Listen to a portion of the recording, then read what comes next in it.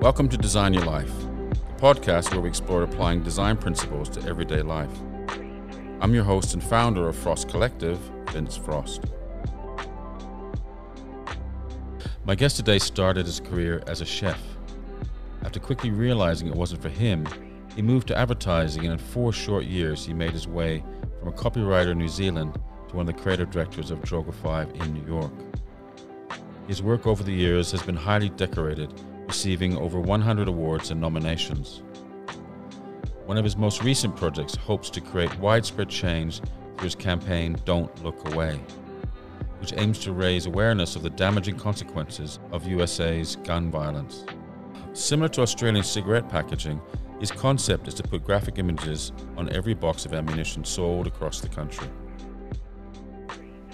Hey Oriol, welcome to Design Your Life. Thanks, Vince. Great to talk to you. Oriol's based in New York. He's a creative director of Droga 5. And this is really exciting because this is part of our series in conjunction with D&AD, and it's celebrating the Impact Awards, which were announced prior to Christmas. And I am interviewing 6 organizations, 6 creative people that have made some, presented some incredible ideas. And Oriol's idea of the title kind of Don't Look Away, I guess an anti-gun violence campaign, won an award last year. So well done, Oriol. Thank you. Just as a creative, I was expecting to hear that you had an American accent, but tell me a bit about yourself. Are you from New Zealand? Sort of. I lived in New Zealand for 10 years. I spent my whole 20s there, and that was actually where I got into advertising. But originally I grew up in England, in just outside London. Oh, okay, cool. And how did you get into advertising?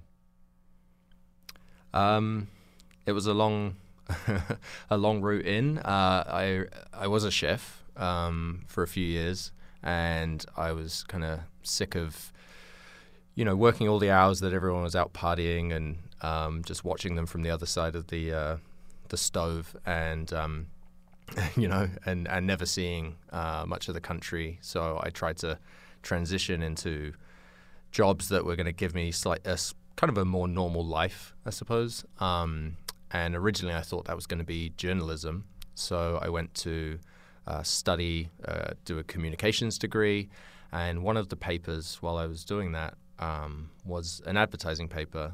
And I think, I hadn't really thought about it. I didn't really know much about it. And then I started to do it, and I was like, oh, this is kind of fun. It's kind of creative, and, it felt, interesting, and used things that I seem to be good at. And I actually managed to find a night course, award school, actually, which is, run out of Australia and now in New Zealand. And I did that for 2 nights a week while I was studying. And by the end of that, it was 12 weeks. I had a portfolio, and I took that to a few different agencies. I managed to land an internship, and I did that over the summer. And at the end of that, I was thinking, I want to go back to university. I want to make sure I finish and get my degree. And my tutor said, no, this is what you study for. You should take the job. So I did. And I haven't looked back really. But it's one of those things that when you find that thing that you're good at and that kind of matches your temperament, you just know it. And I had tried a lot of different jobs and had never really found that match. So you were just so determined to find the thing that really worked for you? I wouldn't say I was determined. I think I was just kind of failing from one job to another, and realizing that nothing really was working. I didn't have the temperament for an office job, and I didn't, or even a job in the kitchen. There was always just something missing. There was a piece of the puzzle that they didn't have. So when I did find this, it kind of had everything that I enjoyed. It's nice to find your fit. Kind of the cliche of when you're doing an internship is like you'll be making the coffee. That's an old school. Were you doing the coffee and a 3-course meal? I mean, that would have been a real advantage, I think, for a lot of agencies taking you on board, if that was the case. It helps. Yeah, it helps. You can, I knew my way around the barbecue at Christmas, so you always cook your way into people's good books, which is not the worst. So that's really cool that you eventually found the thing that you were passionate about. And I think it's really amazing these days how you can do a 2-day-a-week course. There's some courses here which are, a design course you can do in 3 months. And out of that, you become a fully qualified designer. And I was a bit skeptical about that originally, but when I started seeing the talent that's been coming through, I was just like, wow, these guys are actually more, maybe because they've tried a whole bunch of other things first, and they're going, I don't have time to spend 3 years doing a long-term course. And that conjuncted, I guess that kind of like concentrated kind of efforts is probably, and a real determination to knowing that you really want to do this thing is, creates the, often the people that are really, solid and passionate as well. Yeah, I think that's what we found. Yeah, we found that on the course. I think it attracted those people who had tried other things in life and knew how much was riding on this, and I think that's what's you have a value. You value it more, I think, when you have tried, multiple jobs and you've seen the other side of all those things. And for me, it was like I knew it was right, so it was it was kind of everything. And so I think it's funny because I really believe that the best thing about this job and this industry is that you can come in and you don't need to be fully qualified or be certified by someone. You can come in with just some great ideas and really have an amazing career. And I think that's, for me, the course that I did was like a great example of that. It was, we didn't come out perfect by any means, but we'd learned from some really good people, and in just a short amount of time, you were kind of ready enough to just get you going, and then your determination and your talent kind of takes you the rest of the way. But one thing that we find here is that the path into the industry, the gatekeepers, it's much more formal. Like there is, you spend 2 or 3 years in portfolio school, and you spend a lot of money to get that book together, which really means you're only seeing a small slice of the people who you could potentially bring into the industry. So I think for me, that's something that I'm very much like aware of now and trying to kind of rectify, is like, how can we get people in who obviously have the ideas but don't always have the means to come in the traditional route. Totally agree. I mean, I would say that, it's not really academic, is it? It's more, what we do. It doesn't take long to kind of someone to demonstrate, the process, etc., and kind of, the how it works in the world in terms of a brief and, getting to an outcome. Some people are really quick at learning that. It's very kind of very much more about the intuition, feelings, all these kind of soft things that people don't tend to talk about too much. Yeah. There's only so much that you can actually teach, I believe. And I feel like the ones that really excel are the ones that just there's a certain naturalness to it, it looks like, but it's more around kind of, I guess, a full-bodied kind of like utilization and focus on, cracking ideas or determination to do something amazing or something. But anyways. Yeah. Interesting too, talk about kind of, obviously sounds like you traveled a lot. What started that, to leave the UK and go overseas? A woman, my then girlfriend and now wife. We met, and she had already made her plans, and she was traveling the world. She was, doing her OE, her year off, and she was like, well, let's kind of hang out for a month. And then she left, and I said, well, okay, I'll see you in a year, maybe. And after about 3 months of waiting, I just got a bit bored, and I was like, you know what, I'll come and meet you in New Zealand. And yeah, so that was nearly 15 years ago. Wow. New York after that? Yeah. So we had, my partner and I, my creative partner and I, we had spent a few years working our way up in New Zealand. And we did a few pieces of work, and it got some attention overseas. We actually won a D&AD award. And that was kind of the springboard. You know, you start to get calls, or you start to think about your life outside of New Zealand and where's your career going to go. And, you know, we put some feelers out there, and one that came back was from Droga, and they were interested in bringing us over like pretty quickly. So it all happened like in a matter of like months, really. We were packing up. You know, I arrived in New Zealand with basically a backpack, and left with a container full of you know, stuff and a child and family, and landed in New York. Yep. And is that a couple of years ago? How long you been in New York now? I've been in New York just over 4 years. Oh, okay. And you loving it? I do, yeah. It's incredible. It's you feel like you are kind of at the epicenter of a lot of things, you know, good and bad. You know, we arrived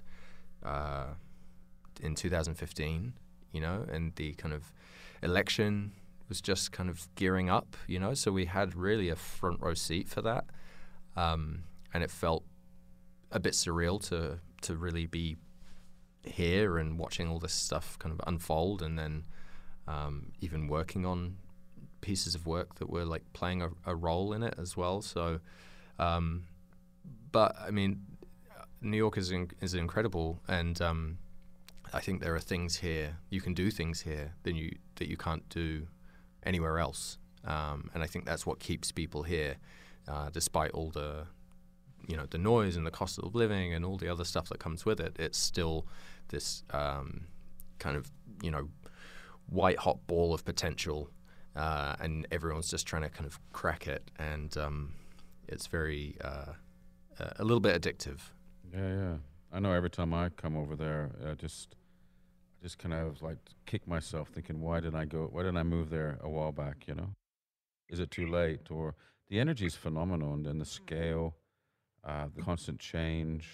I think it's more the scale that I find exhilarating. Just the, you know, obviously being based in Australia, you know, the projects tend to be smaller.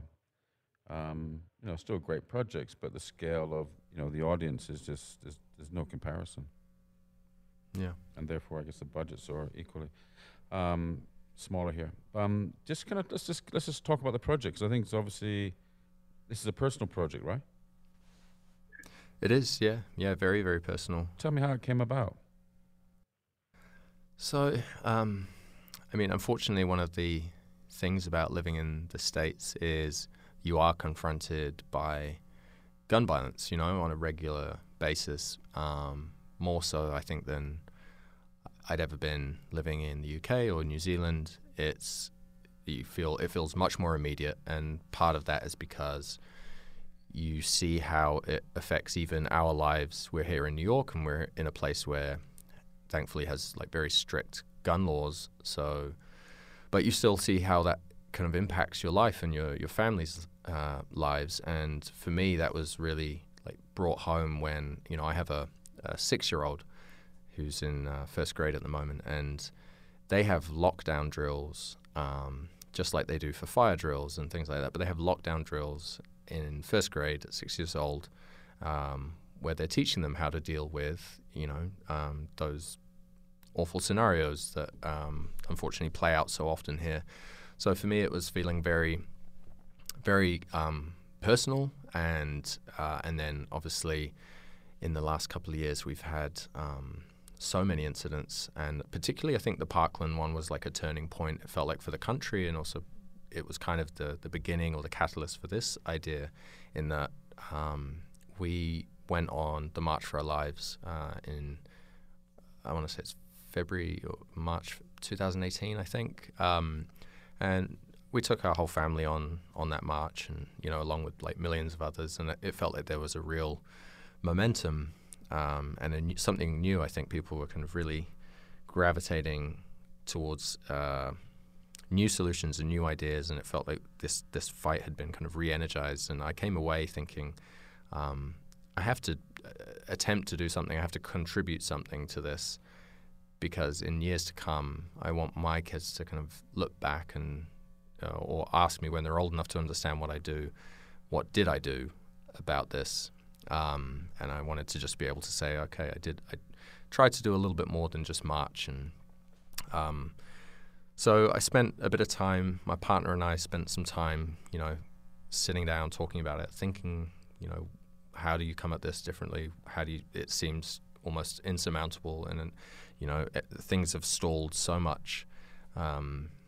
How do you come at this or think about it even differently? And I think one of the big shifts that we made was thinking about gun violence and less about this kind of Second Amendment fight, and more about a public health issue. If you think about it like an epidemic or a public health crisis, does that take you into new, solutions and new places to think? So we kind of focused there, because we thought, we're never going to win this Second Amendment argument.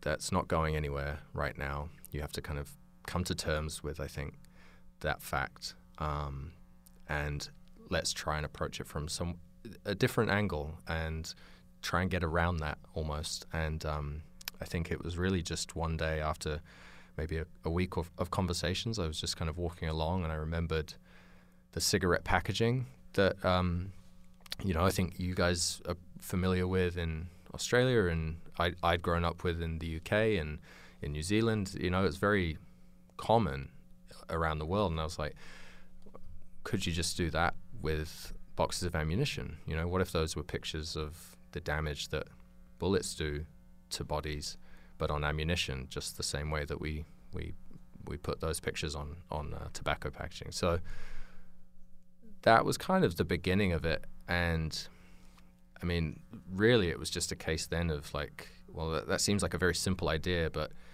how do you even kind of get close to proving that could work? So we spent really the next year and a half, I guess, in like kind of development, really talking to people who, who do actually work like in this area, in all different like facets of it, like trauma surgeons and veterans and people working for gun violence prevention organizations. It's really a case of testing the theory with a lot of people who actually have the firsthand, knowledge of this subject. And I guess, that was the beginning. But the actual process of getting it live, was a lot longer. The idea felt like it was easy to have, but obviously actually bringing it to the world is a much, much longer and more difficult process. I guess because you're doing it yourself, did you have much of a team behind you to support you with this, or was it just you doing it in your spare time? So for the initial launch, we had a team of people who, I mean, they were all people I know. They're friends, they're personal friends who work in the industry in various parts of production, and really we were just calling on the people that we knew who were passionate about not only the issue, but about just, the potential of ideas, and, who I think we just knew them personally, that they would be drawn to something like this, and they were all extremely keen to help. So we had some great composers and sound engineers and coming in and donating their time, and then we had a friend who donated his kind of visual effects expertise to the final film. So we did have people definitely to help, but mainly it's really a solo exercise. It's me, and it's my nights and it's my weekends, and lunchtimes, making calls and sending emails and kind of trying to just inch this thing along. So yeah, it's the passion, I guess, is the thing that keeps it going, and knowing that it's a long road, I think helps actually just by taking it kind of an inch at a time. It's yeah. I mean, the figures are staggering in terms of what I was reading here. Just that in 2018, 40,000 Americans were killed through gun violence. I don't know what that is today. Is it what's the data now this year? Do you know? I'm not sure where we're on track for at the moment, but it has been going up, and that's the scariest thing. Is despite, I think, all the awareness and all the efforts that there have been over the last few years, sadly it's going up. And I think one of the things that we wanted to do with this campaign is actually make people aware, to stop thinking about gun violence as just the mass shootings, I think, that dominate the news cycle, because I think those are so shocking and they're just so unfathomable that they really just they take up a news cycle, and you have that same conversation playing out. But actually the reality is that those types of shootings account for a tiny percentage of the deaths, the annual deaths from guns, and when we started looking into it, we were shocked by just the stat that actually of those 40,000 deaths that you mentioned, 2/3 of those are suicides. And for us, that's like that is the epidemic that we're talking about. Is it's not in the news every day, because how could you report those kinds of figures? But that for us we felt like, okay, that's an issue there.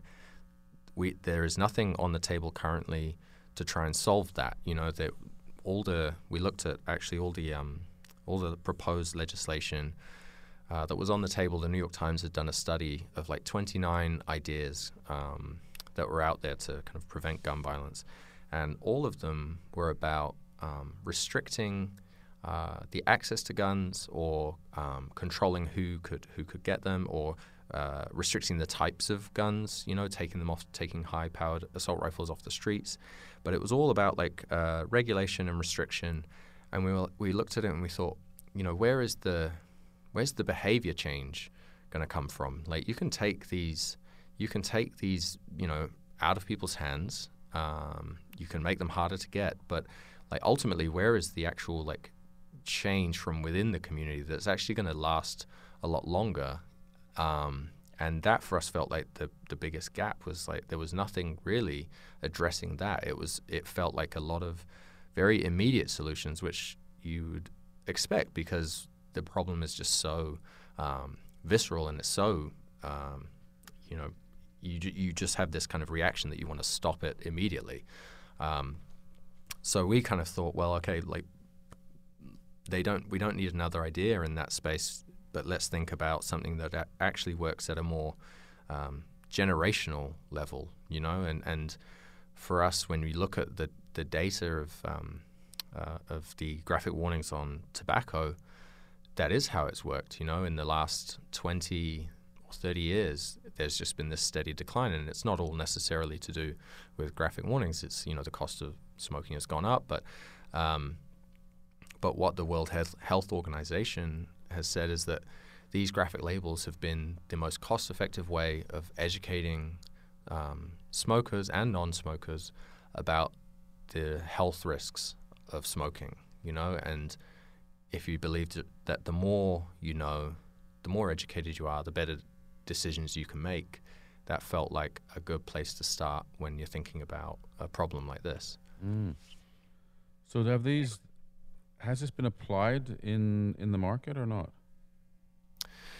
Not yet. That's the plan. And I think, the reality, knowing just how little movement there has been on any legislation, gun violence prevention legislation, I'm under no illusions that this is a very long-term project, like unlike anything that I would normally do in my day job.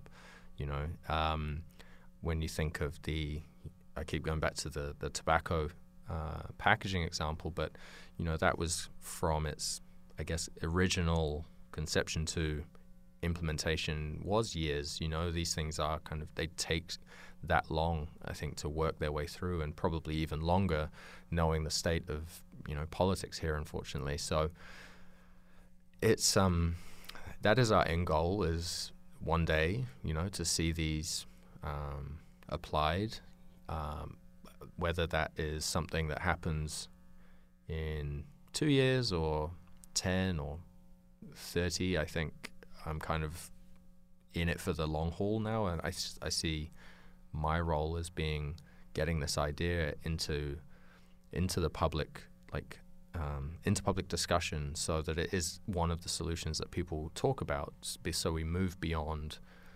just thinking about gun violence as a gun control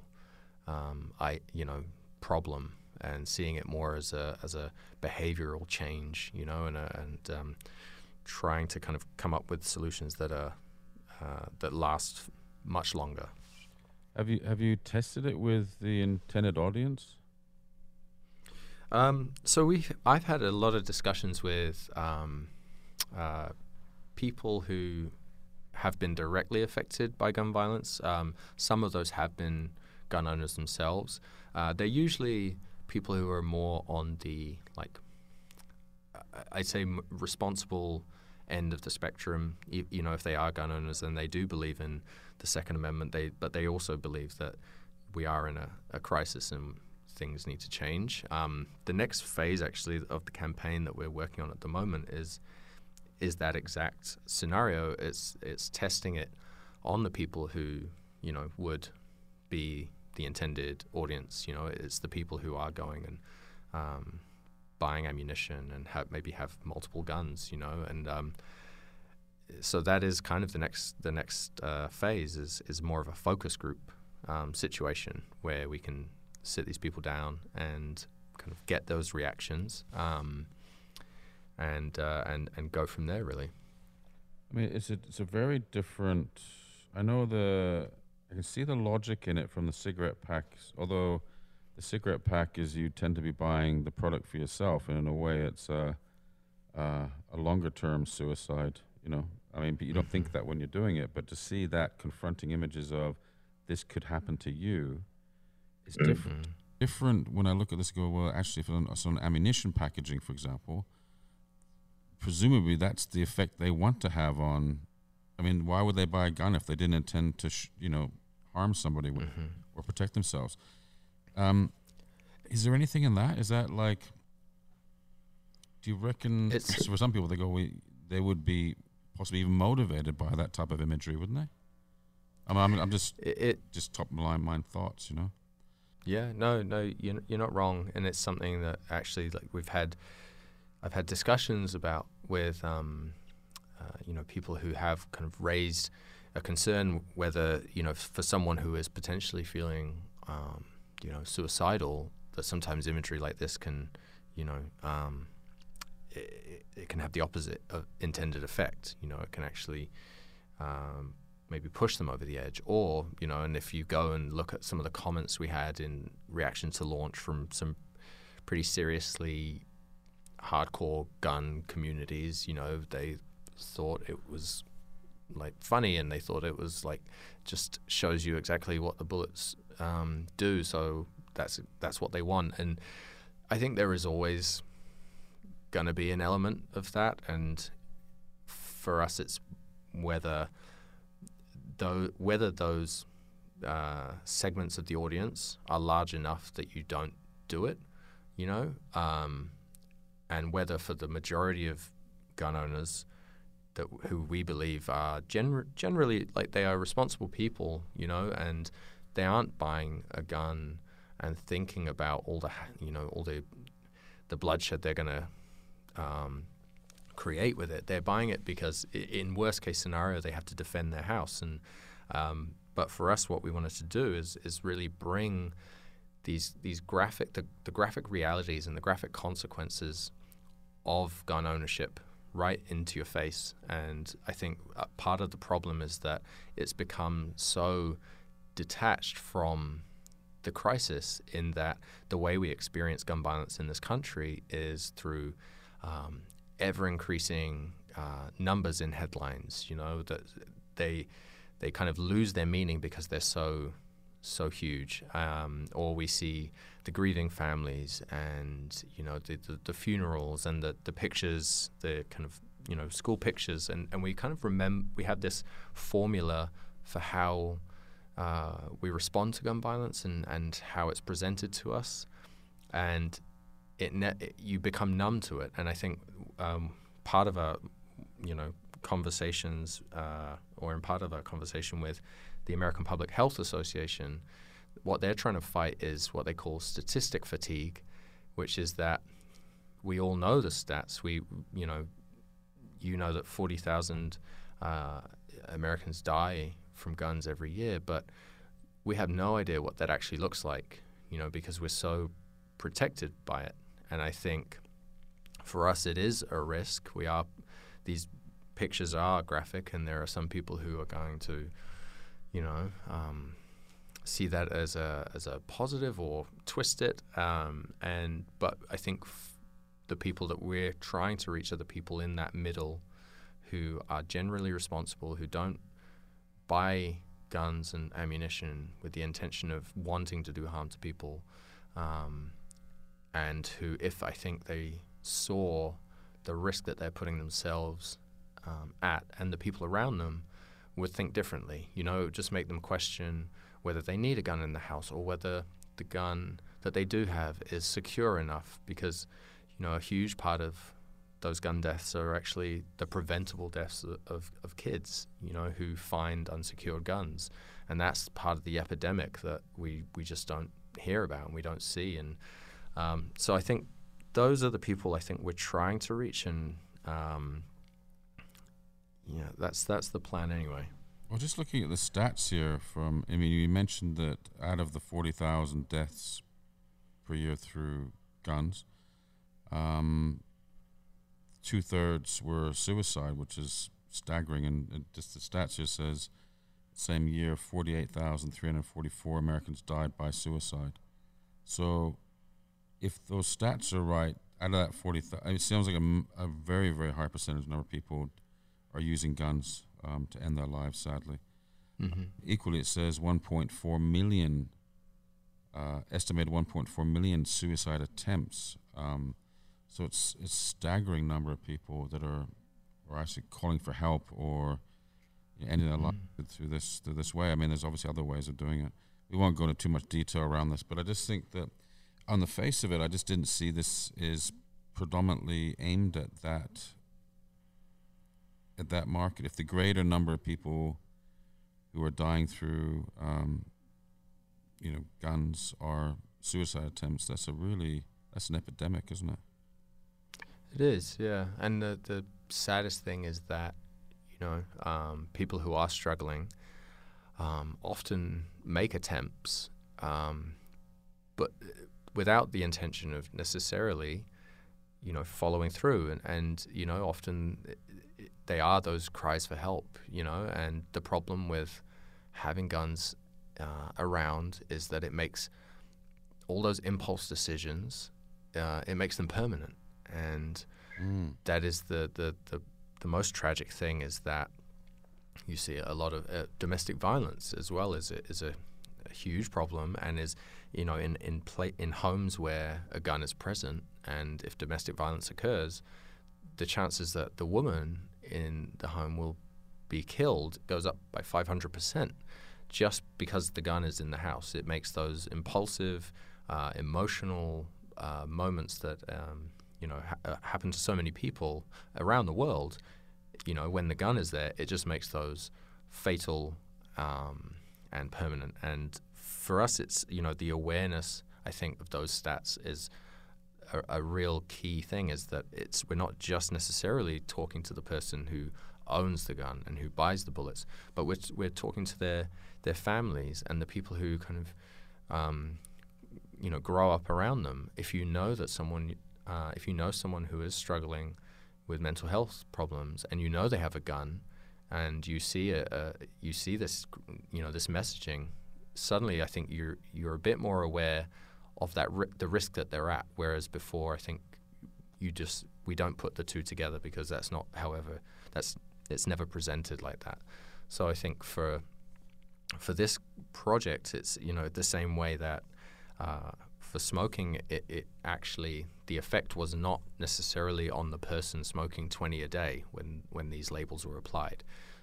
It's more on the children who are growing up in those houses watching their parents smoke, and suddenly they can see what's happening to their parents on those packets, and it makes them think twice about starting themselves. And that's the effect I think our hypothesis anyway is that this could have, is that growing up in places or in houses and communities that are gun owning and is part of the culture, just knowing those risks may help the next generation kind of make a more informed decision about whether they want to buy into that culture as fully as maybe previous generations have.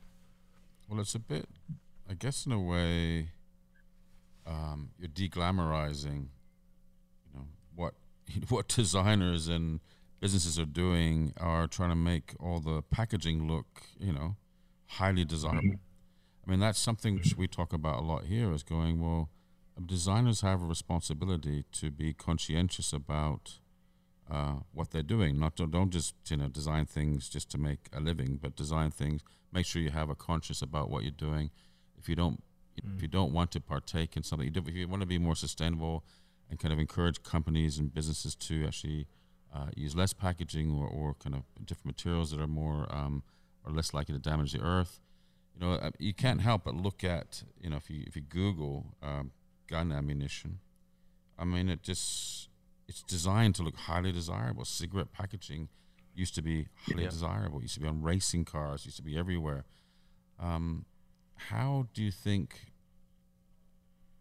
I can just see you kind of slapping your message on a highly desired pack really creates just like a real juxtaposition and really disrupts that packaging and that engagement with the packaging in store, for example.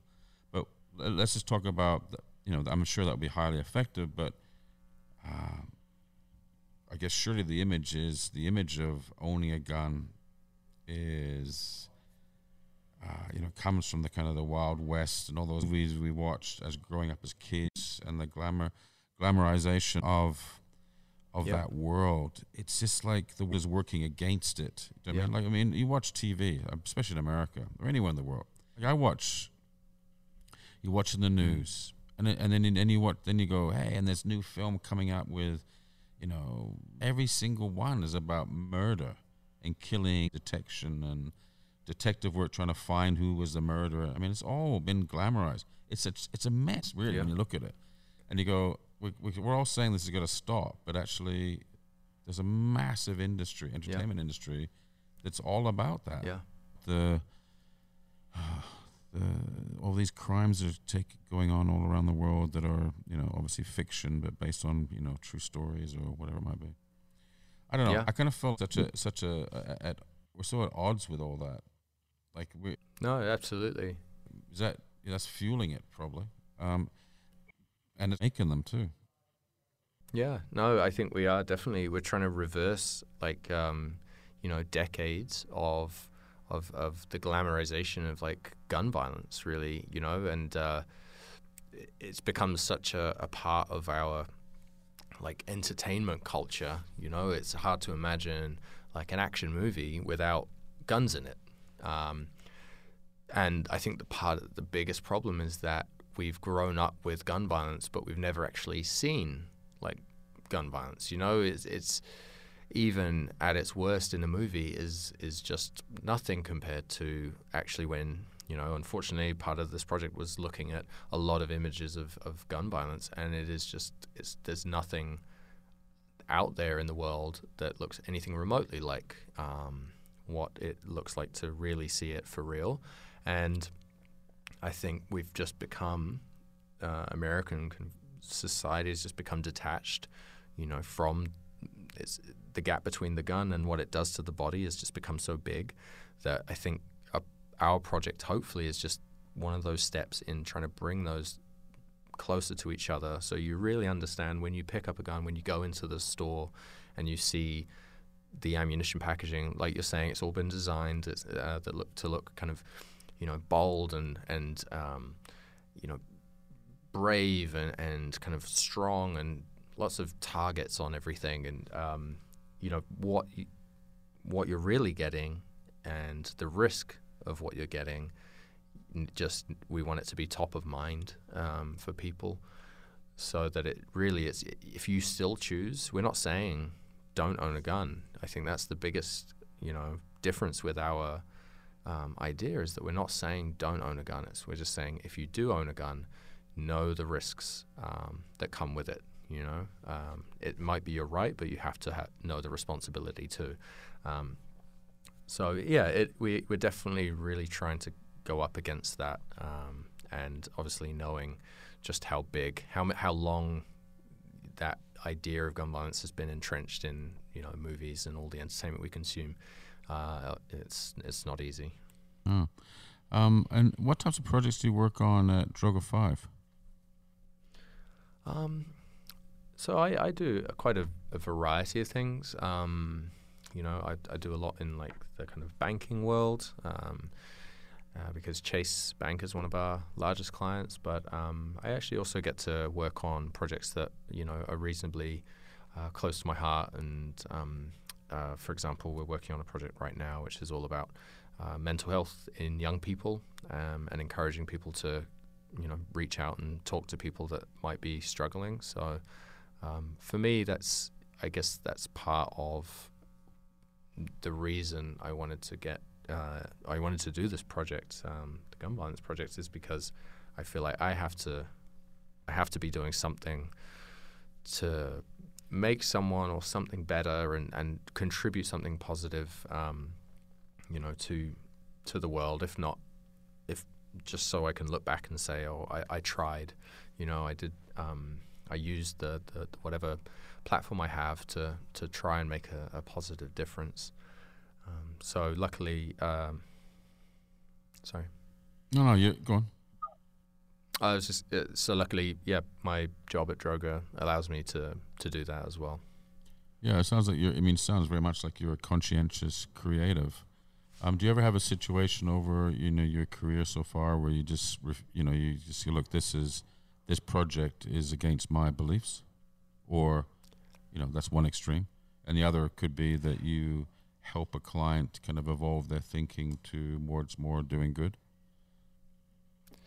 Yeah. So the first one, I have had that situation where I've had to, say no, I can't be involved because, I for my own principles and my reasons, I can't really work on that, and I can't really say much more about it at the moment. But I think thankfully when you work at places that really support having a strong kind of point of view, generally you find that they're pretty understanding, and everyone has their own set of values and idea of what they will and won't do. And for the second part of your question, it's something I'm trying to do really on every client, is to, even in a small way, it's like how can we make this mean a bit more, and how can we say something a bit more that's going to really have a strong point of view on the world and a positive point of view. So that's definitely something I'm trying to do now as maybe I get a little older and more able to influence the work and have those kinds of conversations with clients. It's really trying to bring my own kind of values into what I do and as much as possible. Yeah, over the years we've had occasionally companies come to us, even ammunition companies in the Middle East, wanting us to do an annual report or something like that, or a brand. And I remember going, and the difference was that no, more often than not, we have to really push for, solid fees from projects. With this one, it was like, budget is, not an issue. I was like, oh my God. They kind of the temptation there, but going, because, we're predominantly, charged by the hour mostly on projects.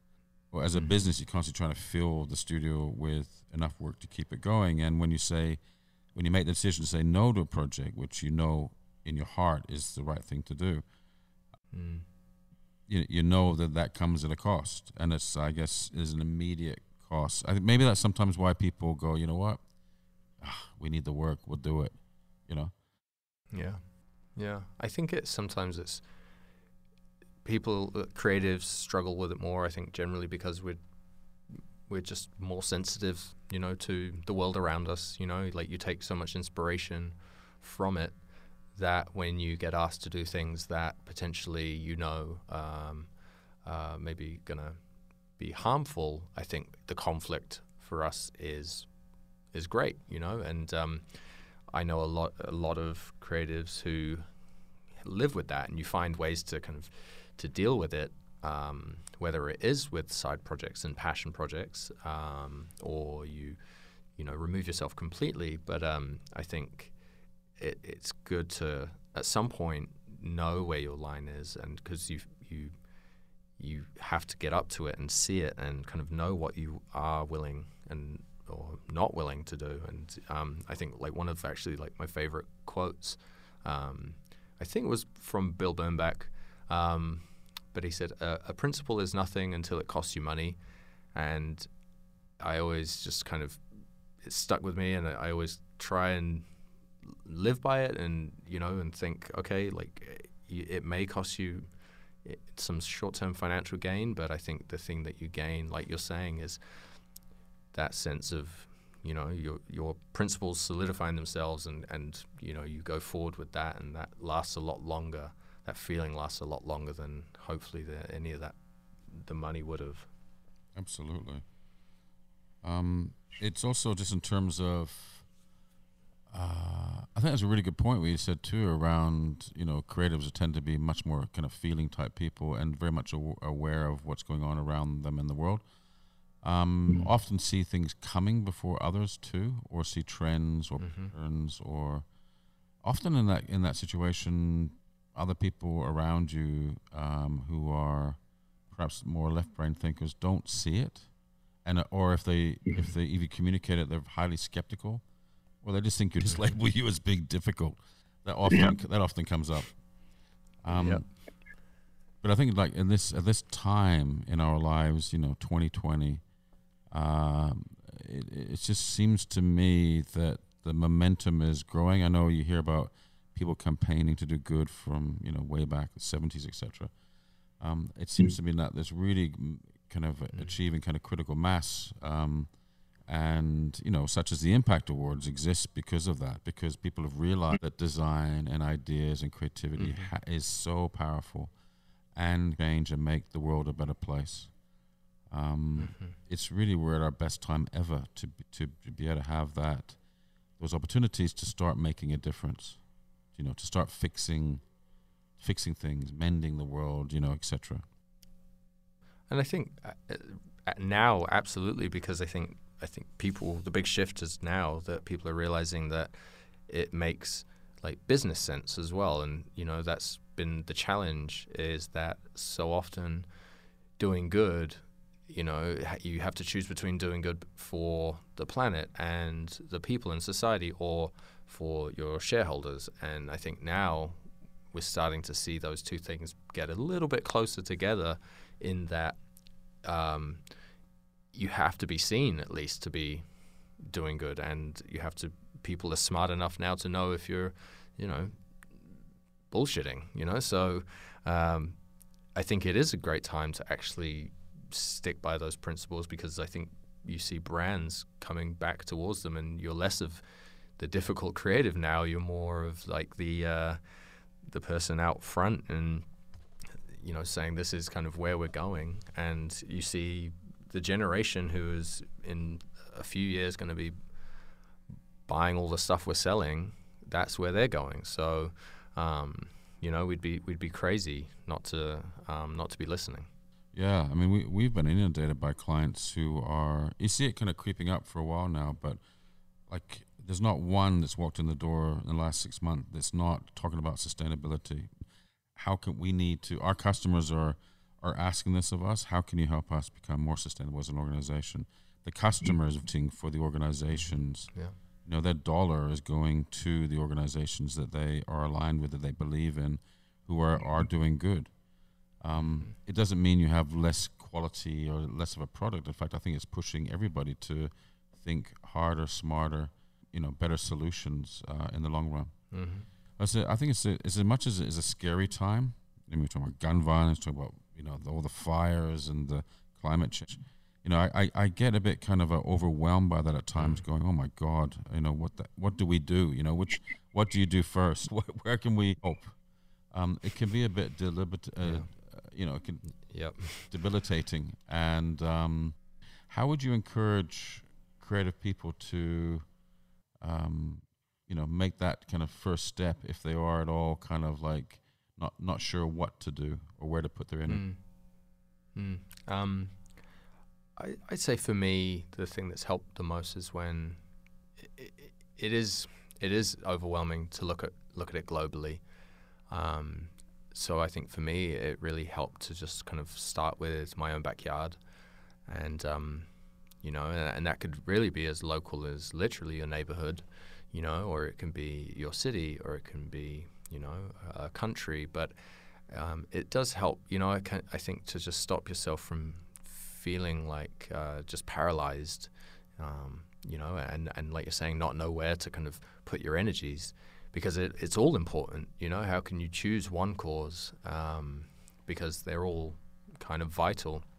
But for me, the thing I think that helped me narrow it down was that I was seeing the effects. It was something I was feeling in my own life and seeing in my own life, and that I really wanted to be able to say I did something for, because my kids are going to school, and going through these lockdown drills, and then they're going to go away to college or high school and live with the effects of gun violence in this case, and so I think that I would say, what's the saying? It's like think global, act local, and I think it really does ring true. Is bite off a piece of the problem that is right in front of you, because that you will know, you'll be more suited to find solutions for that, because it. If it's something that's affecting your community and the people around you,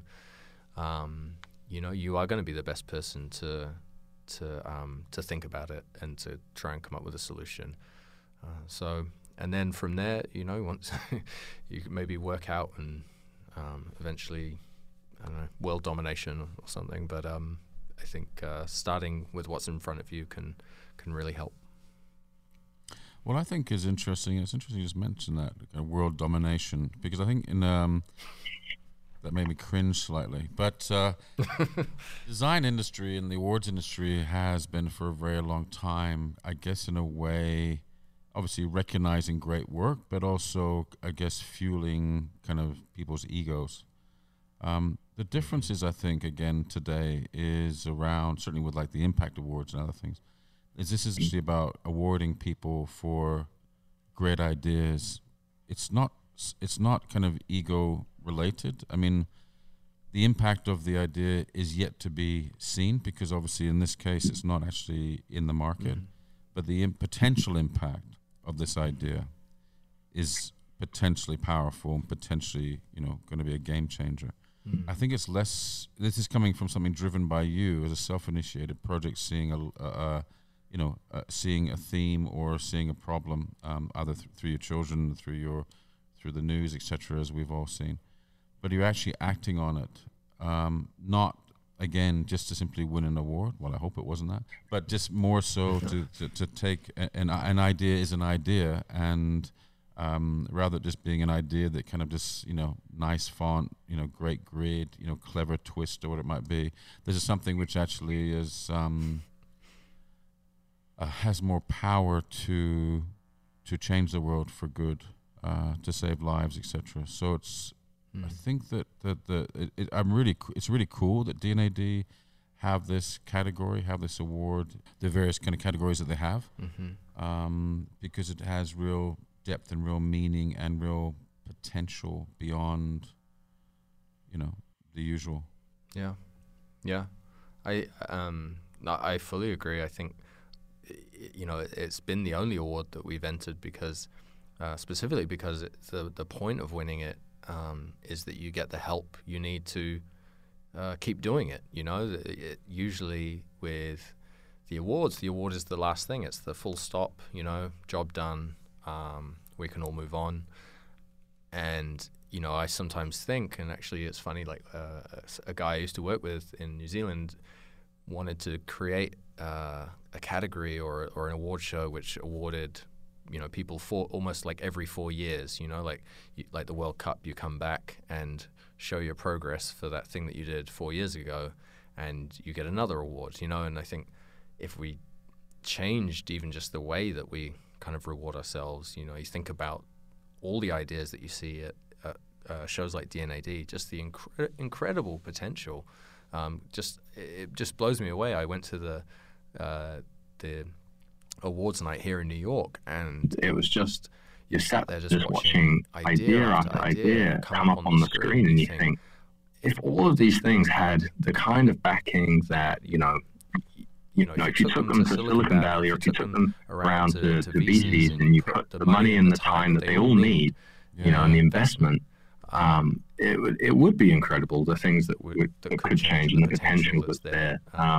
So I think that's, for us, this was, it's the only kind of award really that we wanted to win and to enter, and we're lucky enough to win, because it's actually, it's actually going to help us get to the next step. And when this is just running on passion and late nights, things like that make all the difference. Well, let's just talk about passion and late nights. It is obviously it's working, and as a dad, as a young dad, etc. A full-time job, doing this in the evening, kids, family responsibility stuff. How do you manage? We're going to get talking more around designing your life now, but how do you manage your life? How do you maintain your being the best you can be? I try. I think it's you have to kind of keep adjusting. Your life changes, and you have to adjust. And having one kid was very different to having two, and having them now in school is very different to when they were just both at home. I mean, I am fortunate in that I have an incredibly supportive wife, and who has just been kind of our, the rock of our house for the last 10 years really, but who can really understand. I think she understands all the reasons that I do this, and is just like never-endingly supportive. And then I think it's really about like finding those moments. You make sure that obviously I don't want to do things at the expense of family life, and I want to make sure that I am kind of being present, and it's really just a case of like fine tuning your calendar and really being mindful of of when you have those times, when you have like a little bit of downtime, is that you are using that, you're giving that to your family, and then when you have a little bit more, you can give it to the project, and knowing which needs the most at any given time, I think is really part of the juggling act. I think it's not easy. Sometimes the project has to kind of take a back seat, when my day job really picks up and starts to become my night job as well. And there are times when we just need to go on holiday as a family, and I don't want to pick up my laptop and detach from that. So I think it's a constant juggling act, and I don't know if I've cracked it. I don't know if anyone ever does. For me, I think my goal is to get my day job and the my passion projects or the things that I'm really passionate about, to get them to be one and the same. And I think that's the end goal, is to really just be, doing something that I'm completely passionate about. And I love what I do now. I'm very passionate about it now. But to bring the stuff that I have to put on, do at night, to make sure that I'm able to do that in my days as well. And that's the final goal that I'm kind of marching towards. But yeah, it's really, it's not easy. Yeah. No, and I've got 3 kids too that are like, my youngest is now 16, almost turning 17. So I'm kind of older and been through it. But it is funny how often I think, God, I feel like I'm we felt like we're the first person to ever have a kid. The first person that the kid's ever gone to school, or, tried to make the whole thing work. It's such a bizarre thing. After all this time, of all these thousands of years, we're still not winging it, but it kind of wing it at times. Yeah. There's an element of, just sheer determination. There's absolute questioning. Am I doing the right thing? And now, obviously, for a creative person, you're going to be thinking about your work. You're going to be in your work. You're going, oh my God, is this idea good enough? Is this a great idea? And it's also around your in your relationship with your partner, with your children's kind of, I guess, their future plan and career, education, and then kind of how their life unfolds. It's knowing what is the right thing to do, and how do you tackle that?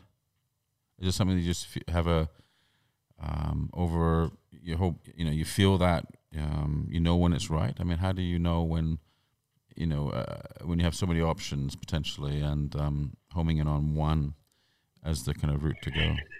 I feel like I know when it's right is if I have the energy for it, and if I have the energy at a point when I shouldn't really have energy, and for me, like, this project was a good example in that, I worked my regular day, which all the things that entails, and I'd go home and I'd, do dinner and put the kids to bed, and then spend some time, with my wife, and then I would open up my laptop and start on this project, and then sometimes that would begin at like 10 p.m.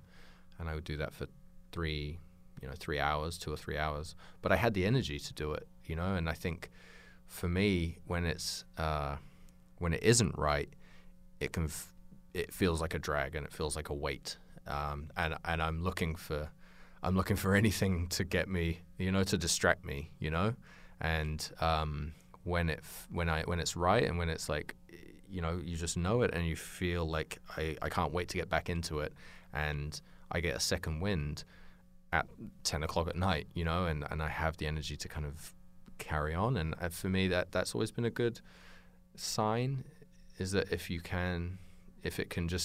seems to just kind of come up naturally. And it's very different to, working on a pitch at 10 o'clock at night, when every headline, you're kind of like having to like bang out of your head like a word at a time, it's I feel like that's been the biggest difference, is like, do I get that like second wind?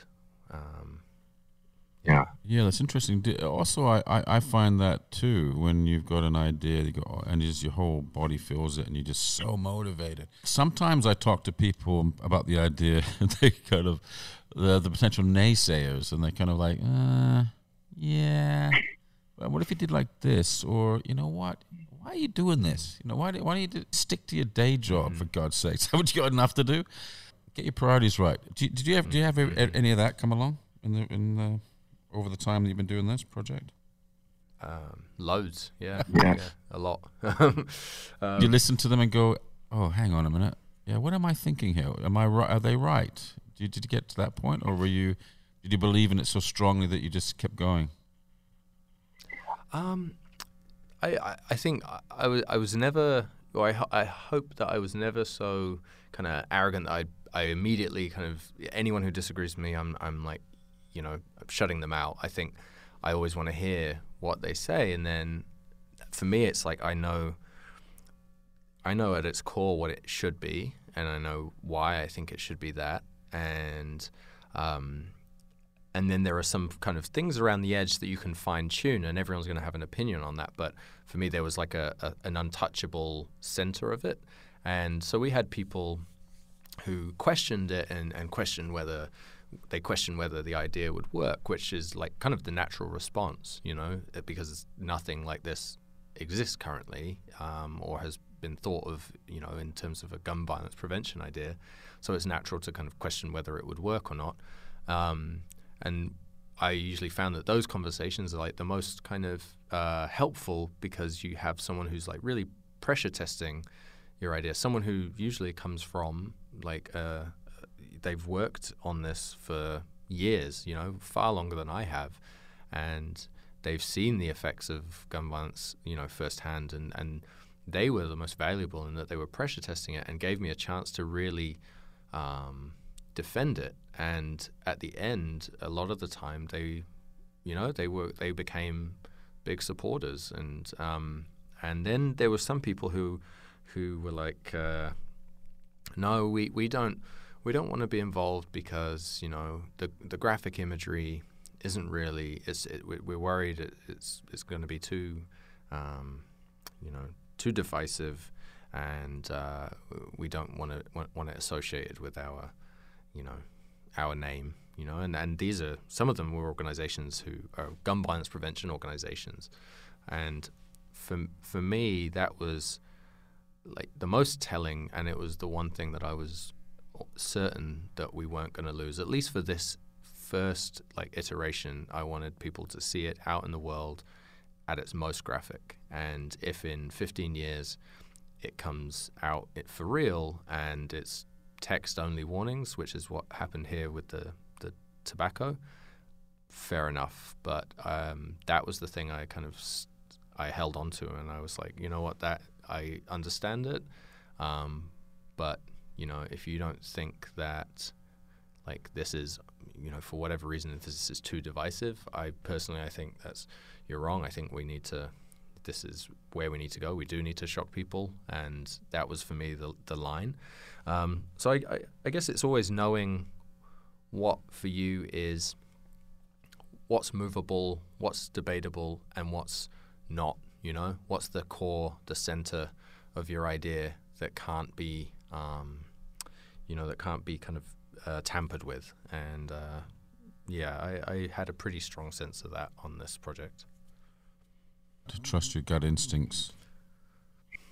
A little bit, yeah, a little bit. It's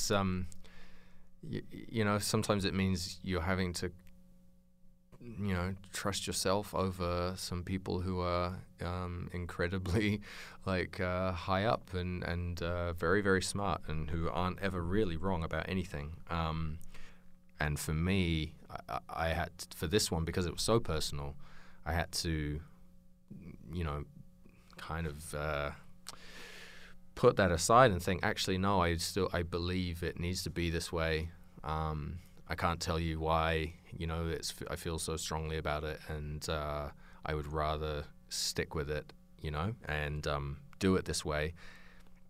And if it comes to it and it has to change later down the line, at least I've put it into the world as I intended it. Yeah. Has Dave given his stamp of approval? Yeah. He was.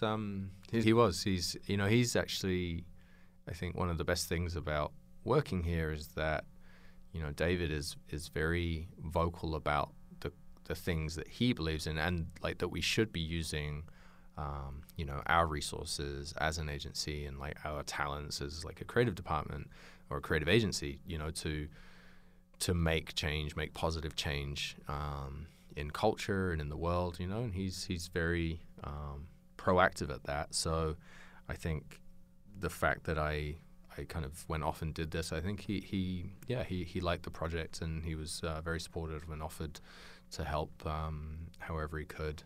So I'm sure that's something I'll be taking him up on in the future. That's good.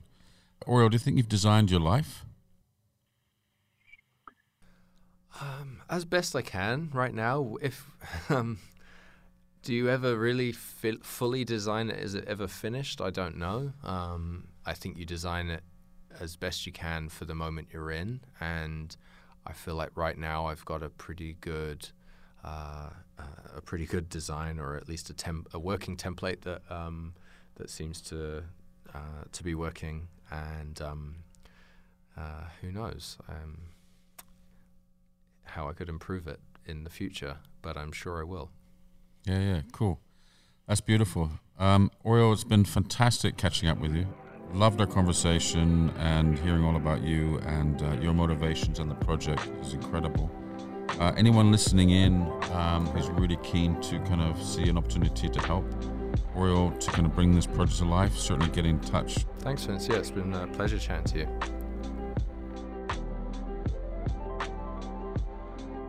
If you enjoyed this episode and found it inspiring, please don't forget to review or subscribe.